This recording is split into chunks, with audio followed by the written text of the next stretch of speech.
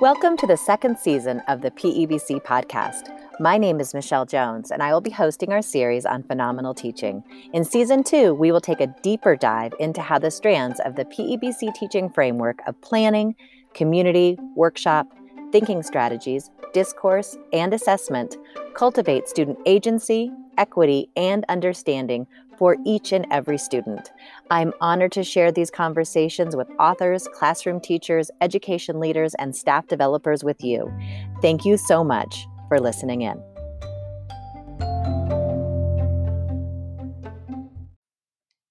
Brad Riley is a behavior technician for Denver Public Schools. He provides supports to individual students and coaching to school staff to implement specially designed instruction to improve outcomes for students with challenging behavior.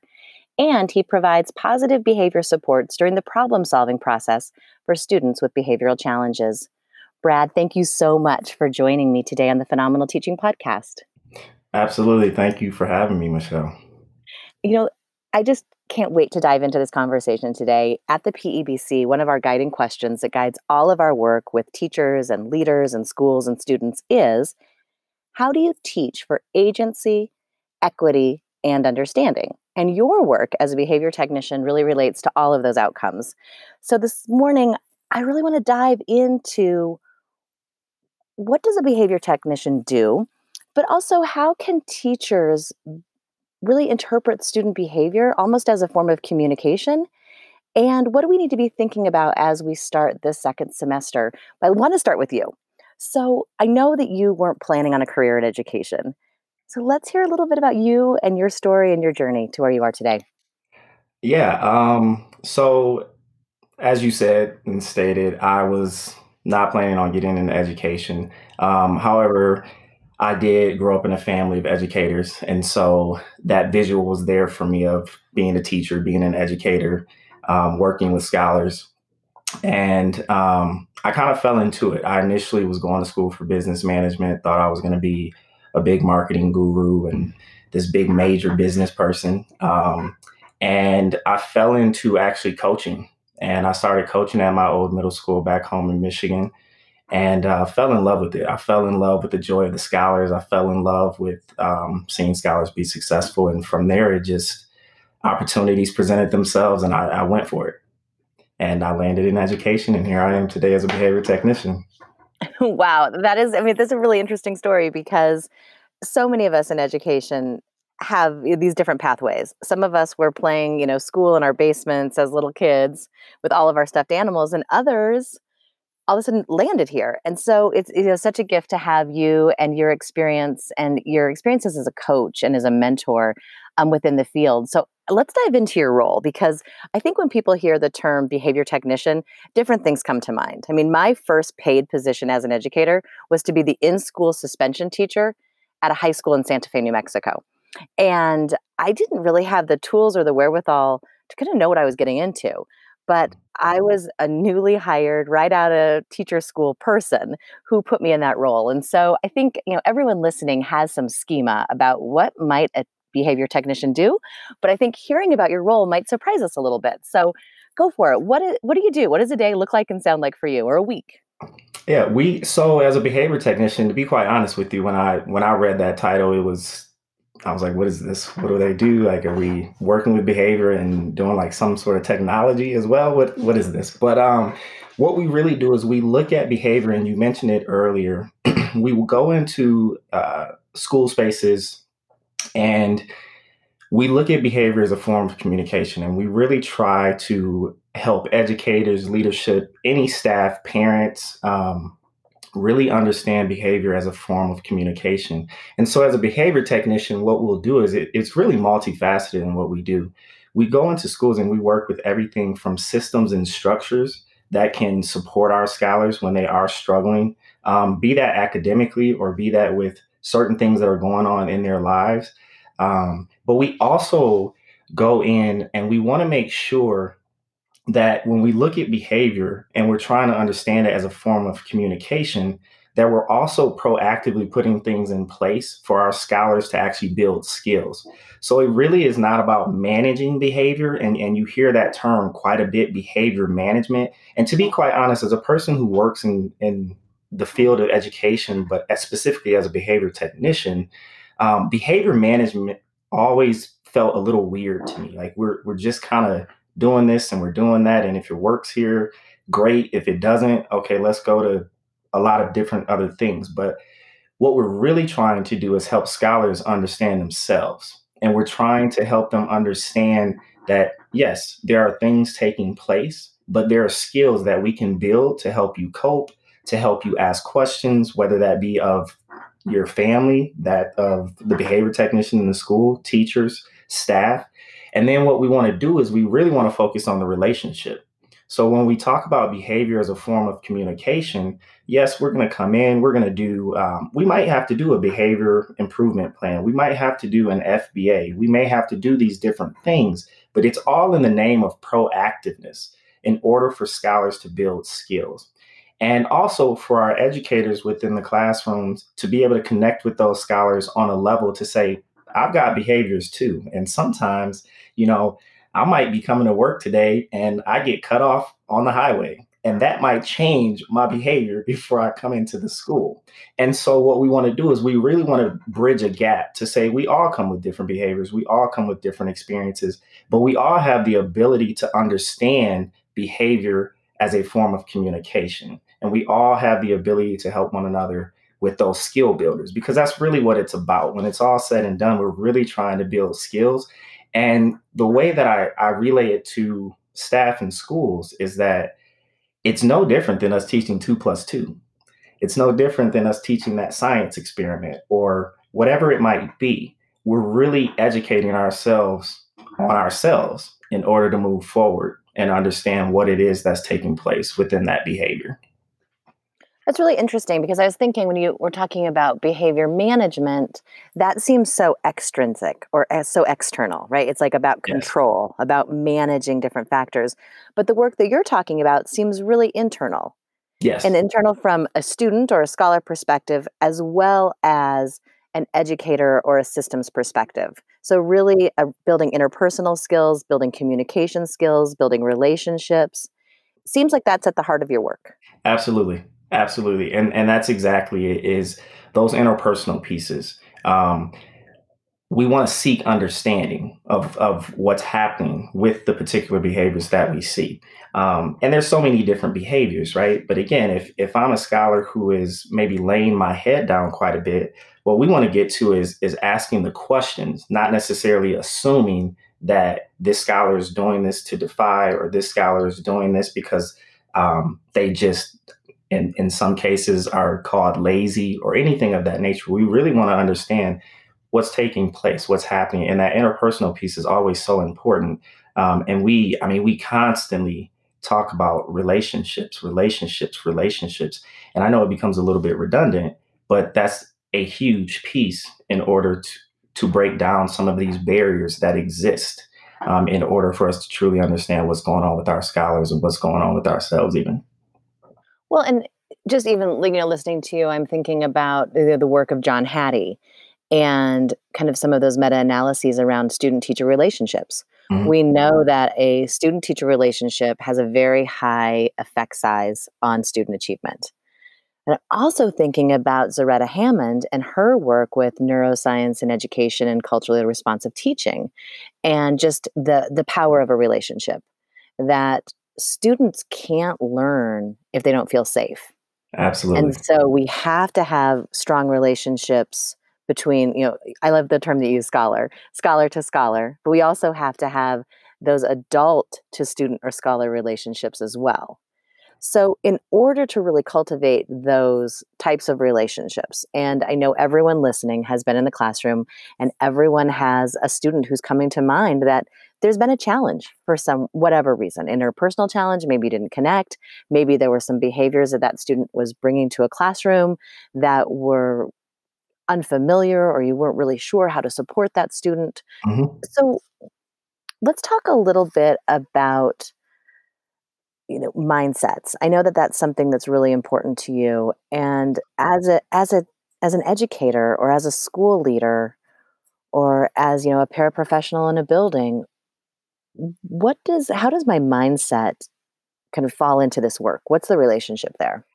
Well, before I touch on that, I want to go back to that safety piece. Mhm. And I want to, something that I carry with me and something that I really state often in any of the trainings that I do, any of the conversations that I have around safety, is I want people to understand that when we are working with scholars in our buildings, or even if you're working in a camp, it doesn't matter where you're working with a scholar, we have to understand that safety is not a space. Safety is you. Safety is us. Mm.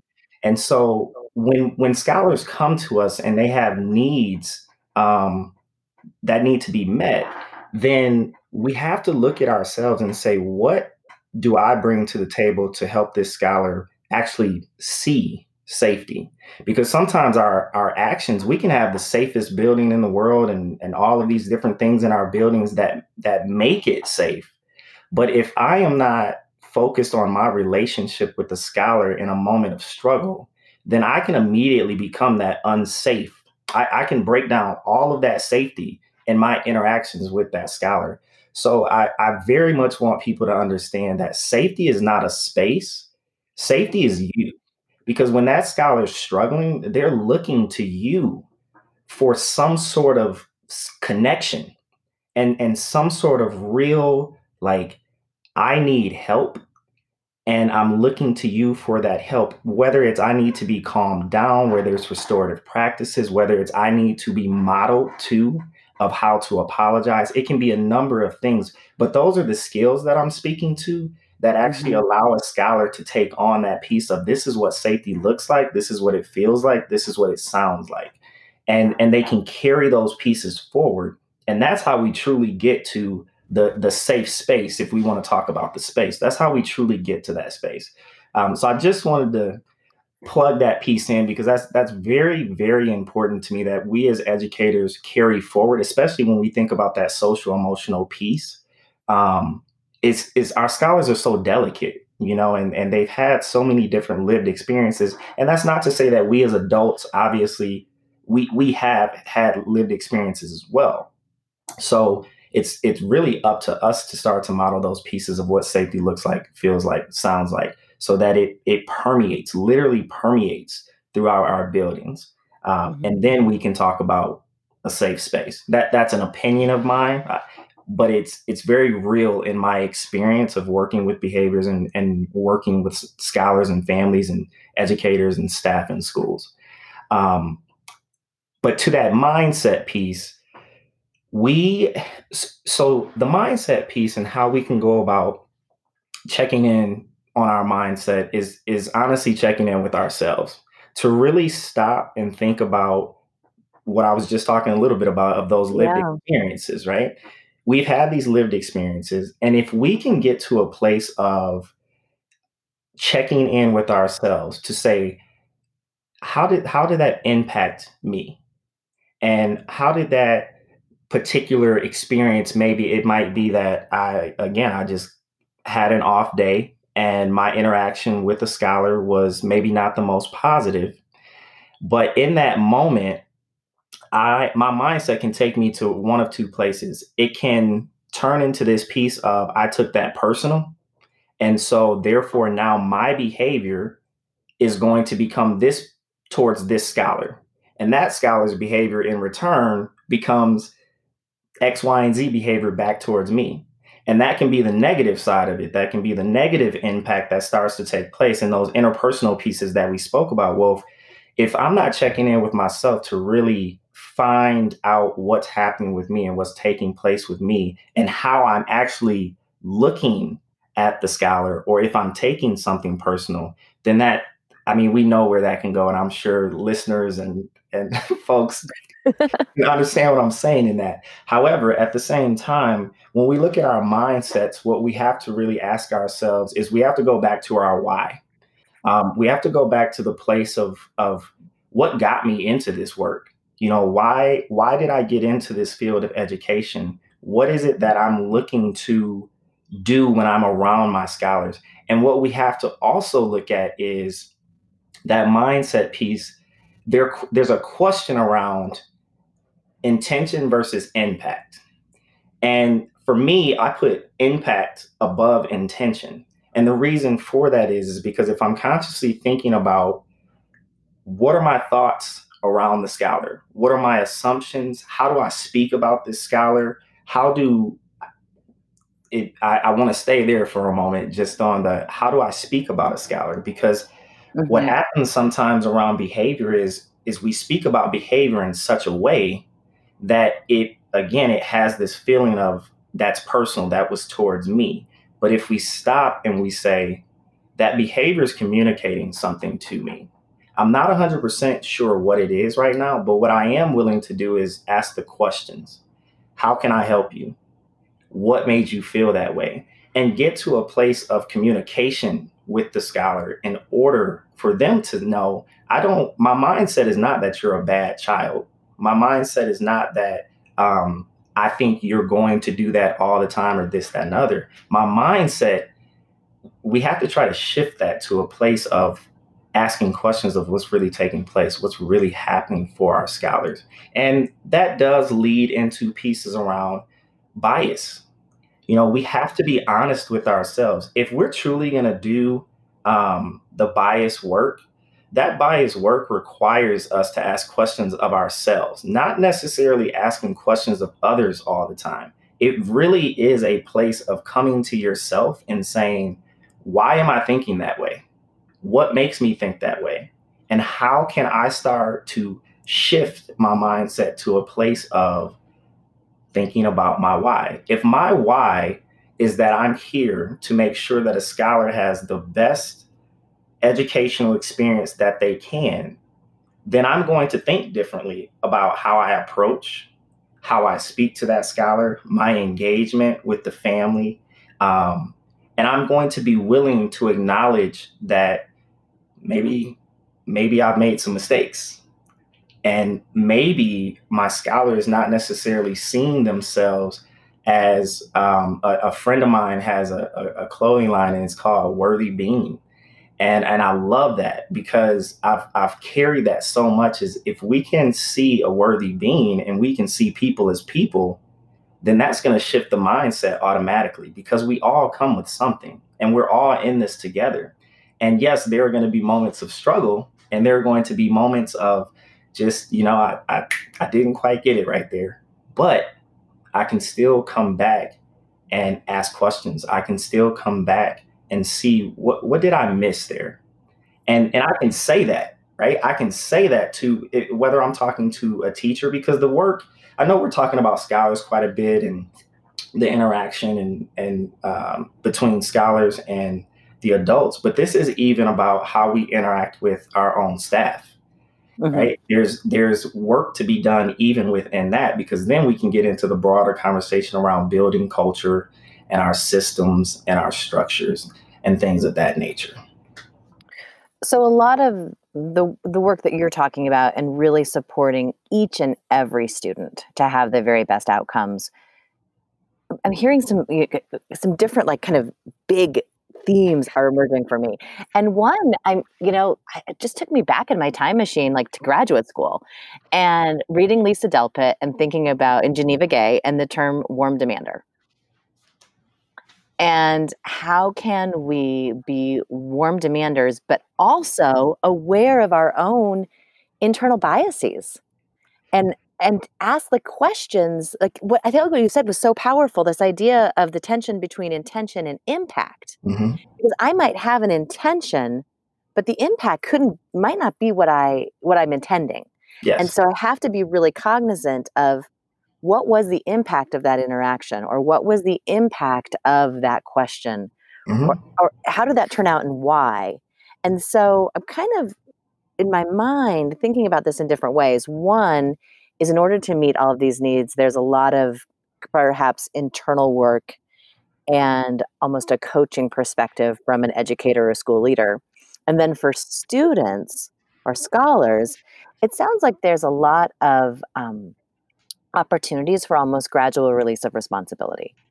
It's in many ways really supporting students who might be exhibiting challenging materials or might be struggling in terms of how do we communicate what's happening? How do we communicate our needs? Here's here's an example of a way we might interact differently. So it's still having really high expectations, but also having that warmth Yes. and that care and concern. And then at the same time, it's that bias work. So I'm Yes. thinking about 3 areas. How am I doing? Well, no, you're doing great. And really, I don't mean to make it sound so simple because I know that it's not, and I know that Mhm. there's a lot of work that teachers and everyone in these buildings are doing, Yes. whether it's in the building and obviously in current times, and being that a lot of us have been remote for a very long time. But it really brings me back to that statement of seeing people as people, Mm. because when we stop and I hope that people will hear this and take that and carry that and ask that question of themselves of, am I seeing people as people?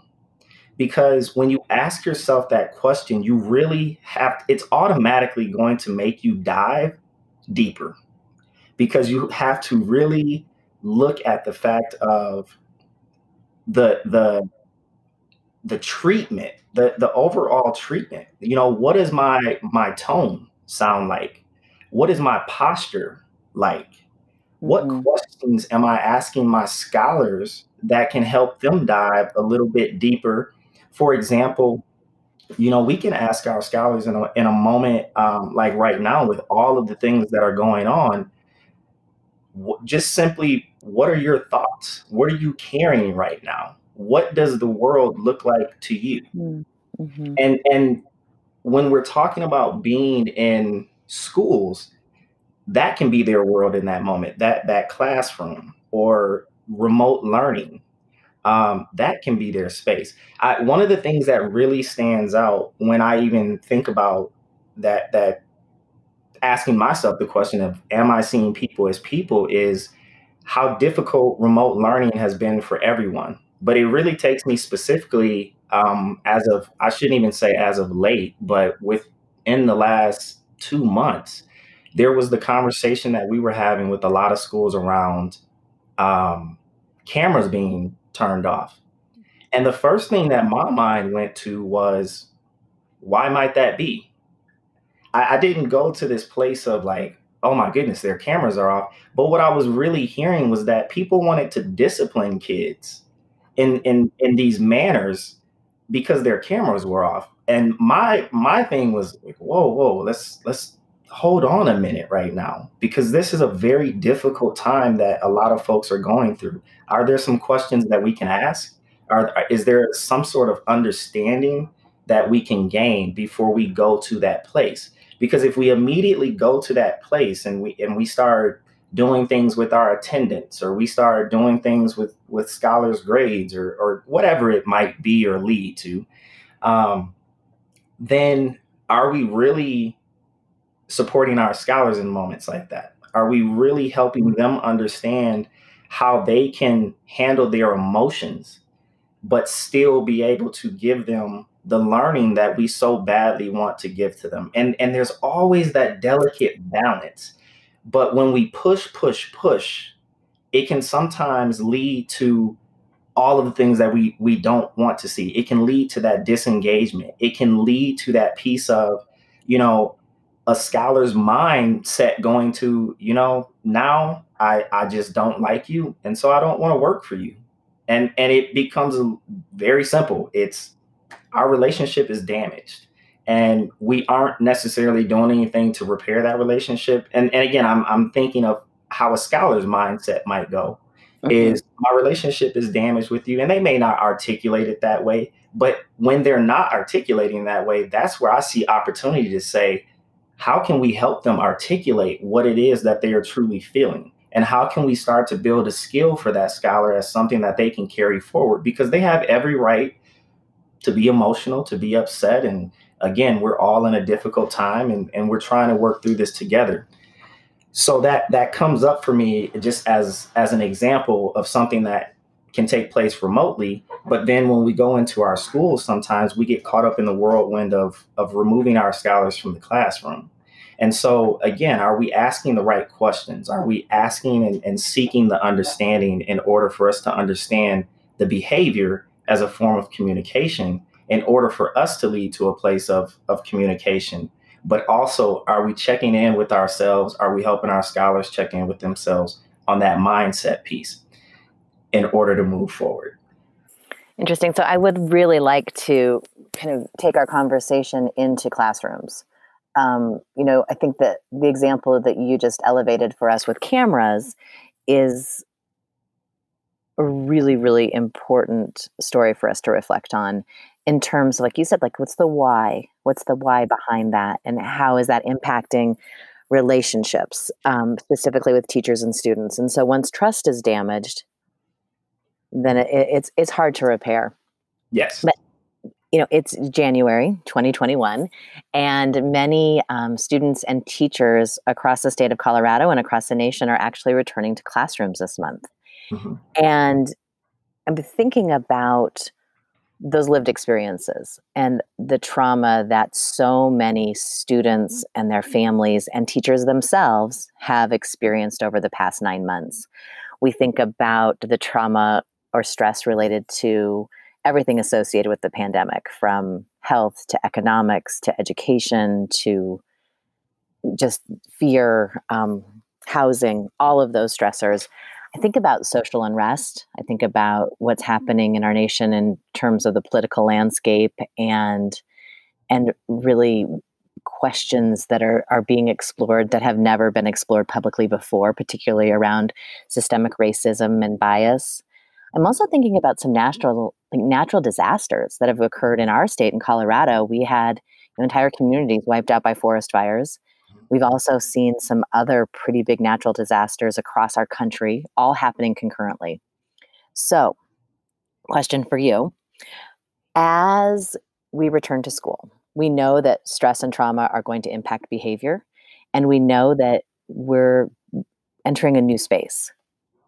As teachers and as students and as school leaders, what advice do you have for everyone returning to buildings and returning to classrooms? What do we need to be mindful of? That's a great question, and honestly, something that I personally have been thinking about quite a bit. I think one of the first things that we can do is, and this may sound a bit cliche, but take a breath. Really take a step back and take a breath. And while I won't go too far into it right now, unless we have time a little bit later, is that self care piece.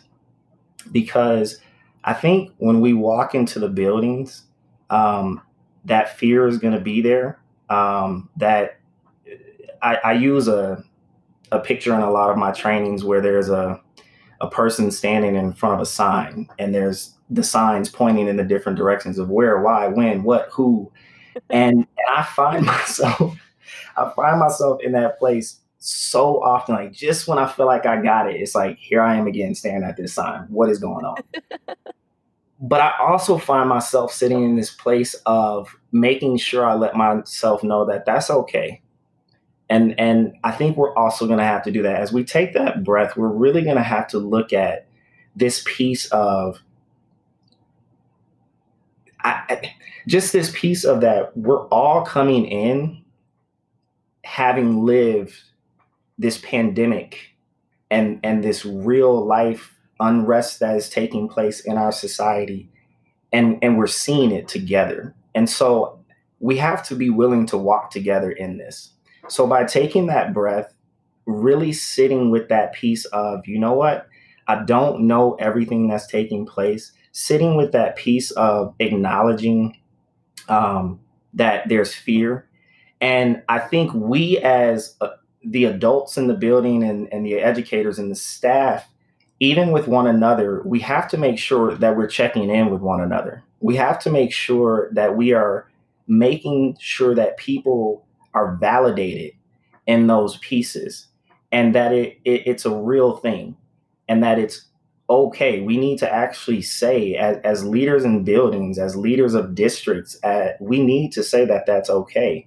And the other piece of that too is, I would say, proactively reach out to your families and make sure you stay in contact with your families so that you understand what their experience was during this time. And whether that was loss, whether that was struggles financially, whether people have lost jobs, there's a lot that comes with this. And Mhm. so we have to make sure that we're checking in with one another. We have to make sure that we're validating those experiences and realize that from that trauma lens that these pieces are going to come up again and again and again, because trauma is not something that just goes away. Trauma is something that we learn to cope with. And one of the only ways I know that I've even learned to cope with some of my trauma experiences is being, honestly, not only being there for others and showing up for others, but also making sure that, and I'm going to say this because it scares me to even say it, but I've had to very much learn to um, be a lot more vulnerable Mm. and be willing to be a lot more vulnerable and not try to hide it, not try to cover it up and put a band-aid over it all the time, because eventually that band-aid gets old and falls off. And I can't just keep putting band-aids on it because I know that it's going to surface again. And so for me, it has been very much sitting back and really reflecting on how I felt and what emotions and things have come up for myself, so that when I am talking to a scholar, or I'm talking to a team at a school, or even talking to you right now on this podcast, I'm only able to even say this right now in this moment because I have taken that time to step back and reflect. Because had this been 6 months ago, I probably would have been speaking very differently because I hadn't done that reflection. And I want people to know, and hear me loud and clear, vulnerability is a superpower. It does not make you, it does not make you weak. It does not make you this individual who does not know how to handle this or handle that. You're not supposed to know how to handle everything. If we knew how to handle everything, right, we wouldn't have some of these other things that were taking place. And that's really how I have to, or I shouldn't even say have to, but that's how I choose to look at it. And from that mindset piece, we really have to even look at that and say, what do I choose to give power to? And if I'm choosing to give power to all of these pieces that frustrate me, we're likely going to create some more frustration for ourselves. Frustration is going to automatically come up because there are things that are just out of our control. But what about the opportunities and the things that are in our control? For example, that good morning, that hello, that picking up the phone and calling families, that checking in with the scholar and saying, huh, seems like maybe we should have a conversation just about, I don't know, lollipops, whatever it might be, so that we can make sure that as we understand and we know these are heightened times, there are heightened emotions, there's hypersensitivity that's taking place. But I have an opportunity to be proactive in that because it's going to be there. It's not something that I'm going to rid people of. But if I can share a good laugh, or I can share a good joke, or I can be that presence to say, we're going to check in for 45 minutes today and do our social emotional learning circle. And I might use this activity, I might use another activity, whatever it might be. Um, but that's what it's going to take. It's going to take checking in. It's going to take vulnerability. It's going to take acknowledging that this is what I'm sitting with because it might resurface again.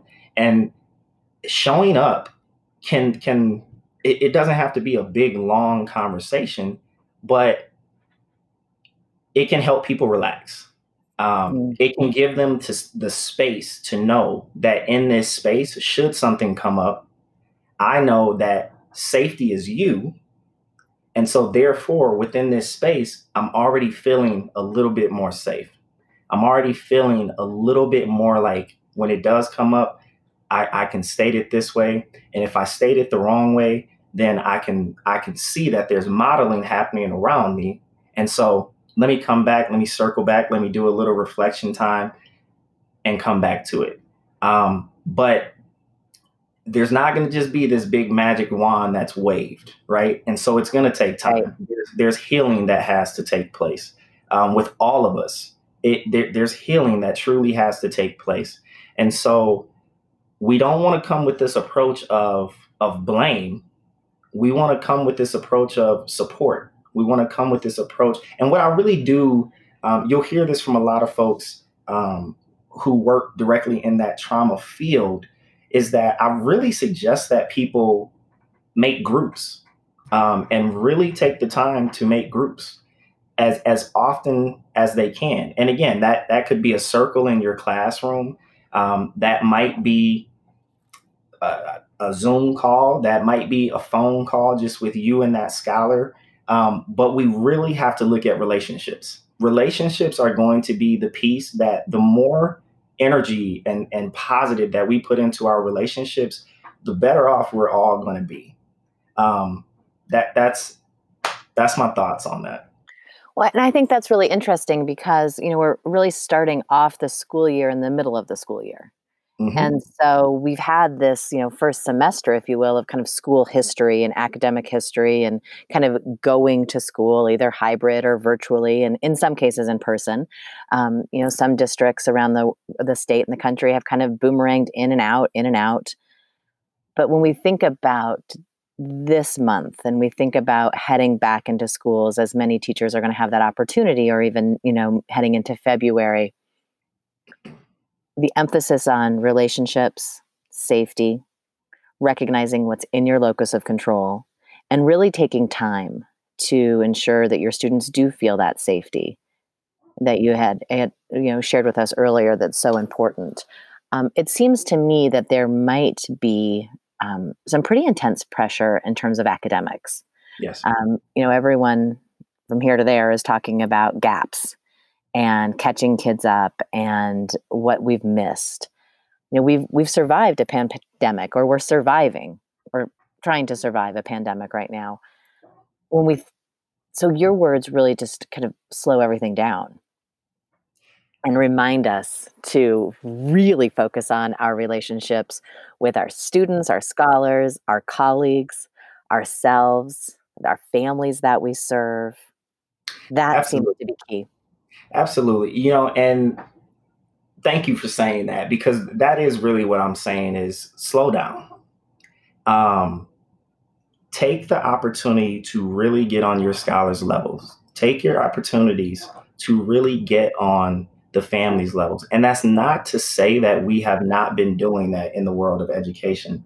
That's to say that for me, and the way that I choose to think in this most difficult time that it has been, or one of the most difficult times that it has been, and what it has brought up for many, many, many people, um, by slowing down does not mean that we can not progress. And what I mean by that is if I am able to come into a space and look at a person who is my teacher or my principal or a person in that building, and I can take a breath and feel a little bit more relaxed, I'm probably going to be able to, more often than not, receive the academics better and more. And also retain during a time like this, because what we have to understand is that trauma impacts the brain. It literally impacts the brain's ability to process information. And so we know that folks have experienced trauma prior. Folks have experienced a traumatic experience during now. And in whatever way that trauma has shown up for you, it's real, it's there. And now we're asking people to come back into building spaces and move forward with all of this. That's really difficult to do. And so by slowing down, what we do is we are actually showing and modeling, I see you. I see people as people.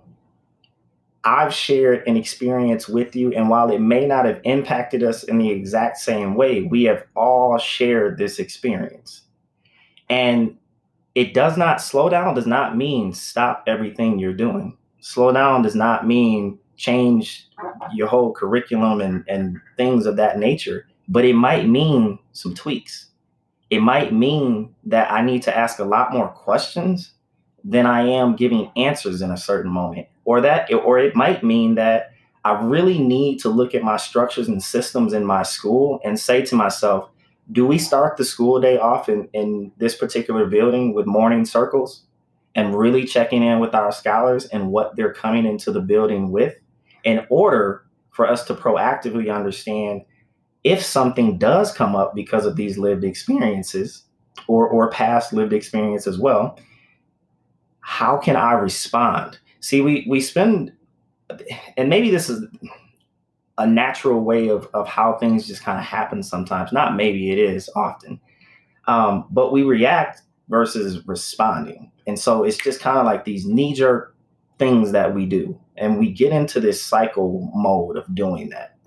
But if we start to respond, then again, we're going to find an understanding and we're going to gain knowledge about our scholars, about ourselves, about our peers within the building. We're going to gain something that allows us to really understand how we can work together in this time and how we can move together in a time that has been so difficult. And I think that's necessary. I call on leadership in buildings to really do this and to really take time because I read there was a post that a friend of mine put on Facebook, and I'll have to send it to you if I can find it again. But it was a post that was actually talking about that scholars are that this myth of scholars being behind is a myth because what we really are not looking at is the structure of education and what education is actually delivering to our scholars that allow us to then say that our scholars are left behind.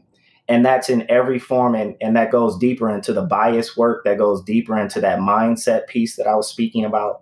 But when we look at the way we deliver some of the information that we deliver to our scholars, and then they don't perform the way we think that they should perform, then are they really behind? Or is it that we're not taking the time to slow it down and bring it to the forefront of we need to look at curriculum, or we need to look at the way we roll this out, or we need to look at, are we looking at our scholars' social emotional well-being? And when we talk about the whole child, we cannot talk about the whole child and just talk about academics. And we can't just talk about social emotional learning and say whole child either. Without the two combining and coming together, there is no whole child. It's not something we can continue to say when we're not balancing the two, but we're pushing our kids forward. Literally just push, push, push, push. But then when it comes to that social emotional piece coming up, and I don't say this to sound like I'm calling any individuals out. I'm really asking all of us to look a little bit deeper into this and to really acknowledge that, yes, we have done some great things, but we've gotten some things very much wrong. And in order to move forward, we have to acknowledge the pieces that we may have not necessarily gotten right. And part of that very much comes with social emotional learning because we jump around with it sometimes. The reality is that if we don't spend 4 to 6 weeks on really putting systems and structures together for our scholars to be successful, whether that's a peace corner, whether that's a reflection sheet, whether that's a check-in at lunch or having lunch with our scholars, I realize that that's difficult to do. And that's why I'm saying I think that's actually something that needs to be put at the forefront. And by slowing down with some of these pieces and doing those morning circles and checking in with our families and looking at how can we be proactive, not reactive, but how can we be proactive? And what does that look like? You know, a little gesture goes a long way. You know, that phone call to that family just to say hello. I'm not calling you to talk about academics. I'm not calling you to talk about behavior. I just want to know how you're doing. Did you have 5 minutes to chat with me? And that's it. Not 30 minutes, not 20 minutes, 3 minutes, 5 minutes, 7 minutes. And we know that that can come in many different forms, right? That can come in the form of a phone call. That can come in the form of an email in some cases, if that capability is there. That can come in the form of a note being sent home. But when you look at so many times of how communication goes, is it's got to have something tied to it, whether that's behavior, academics, a need that we sometimes need met as educators in order to do our job. I understand that as well. But again, it takes me back to that piece of, are we seeing people as people? Brad, you have given us so much to think about, so many practical ideas, and a really huge nudge. I mean, really that, you kind of gave us a call to action or a charge to really examine those systems and structures. I just appreciate your insights and your time this morning so much. So as we wrap up, what would you like everyone to be thinking about as they, finish walking the dog or emptying the dishwasher, or whatever they might be doing, driving to work while they're listening to this? I want to give you the last word, and thank you so much for your time. Absolutely. And again, Michelle, I appreciate you putting this platform here for me. I really enjoyed this time, and I hope that as people listen to this, they're able to take a little bit of something, even if it's just a sentence away. But what I would say, I would love for people to honestly take a moment to reflect and really go back to your why. Mm. I wish I had something more profound to say, but that really is what it is. I hope people take an opportunity to reflect, and I hope people take an opportunity to know that you are very much appreciated for the work that you do, for the work that you've done, for the work that you continue to do. So please do not think that it goes unnoticed. Please do not think that your struggle is not seen. It very much is. And it's going to take us coming together and working together to really move forward, because this has been a very difficult time. And I want people to be able to acknowledge that. I wish I could reach out to everybody. I wish, I'm always telling people, feel free to email me, call me, text me, because for me, that's been very much a part of my healing. Is being connected with people in whatever capacity that might be. I've done everything from pen pals to checking in with people on the phone. So that reflective piece is very important. But also, lastly, I think I'll say the vulnerability piece. Vulnerability is a superpower. You are not in this alone. You are not here to do this all by yourself. So please lean on each other, talk to each other, support families, support the scholars, and take the time to really check in with yourself and check in with one another.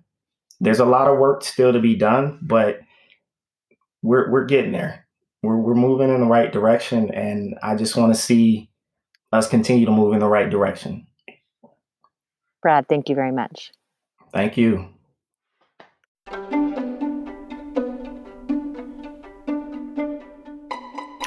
Thank you for joining us today. We hope our time together provided inspiration and information. In closing, PEBC is headquartered in Denver, Colorado, and works both locally and nationally to cultivate agency, equity, and understanding, as described in Phenomenal Teaching by Wendy Ward-Hoffer. We now provide customized virtual and on-site professional development, coaching, institutes, and digital courses. We also prepare new teachers via the PEBC Teacher Residency Program. Check us out at pebc.org.